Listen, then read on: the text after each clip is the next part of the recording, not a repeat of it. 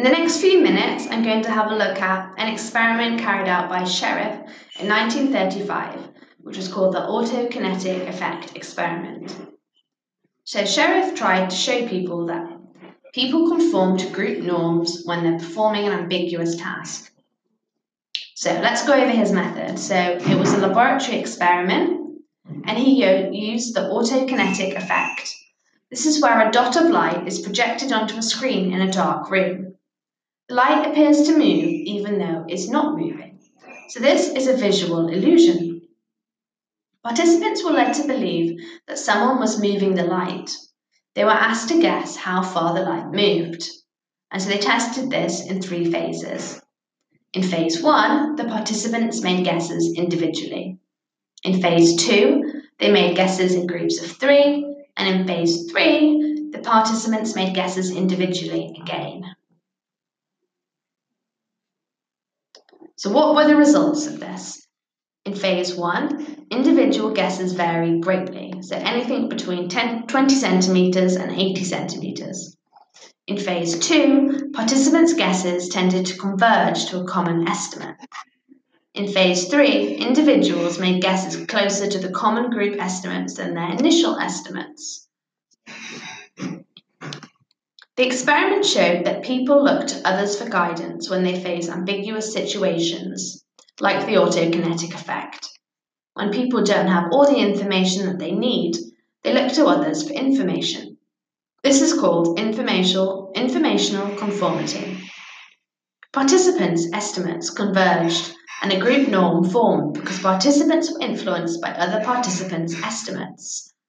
They were influenced by informational social influence. Let's analyse this experiment a little bit. In the lab, the variables were strictly controlled. This means that any third variable shouldn't have influenced results and that we can be able to establish cause and effect. The method is replicable as participant variables could be controlled and kept constant. Again, like Ash's study, there were some experimental issues. There was deception going on, as participants believed that the stationary light was moving. He also used a very narrow sample of only males, which reduces the generalizability of the results. So because he only used males, you can only really generalize any results towards males, because there might be gender differences. It was also an artificial situation. Participants made estimates about the movement of a stationary light. This is not a natural situation, so the experiment has low ecological validity, and this means that it can't be generalized well to real-life situations. So to recap that, Sheriff's experiment was in 3 phases. Phase 1, the participants guessed individually. Phase 2, they made guesses in groups of 3. And phase 3, they made guesses individually once again. And they were looking at an illusion of a light, which looked like it was moving, but it actually wasn't. And that sums up Sheriff's experiment on conformity.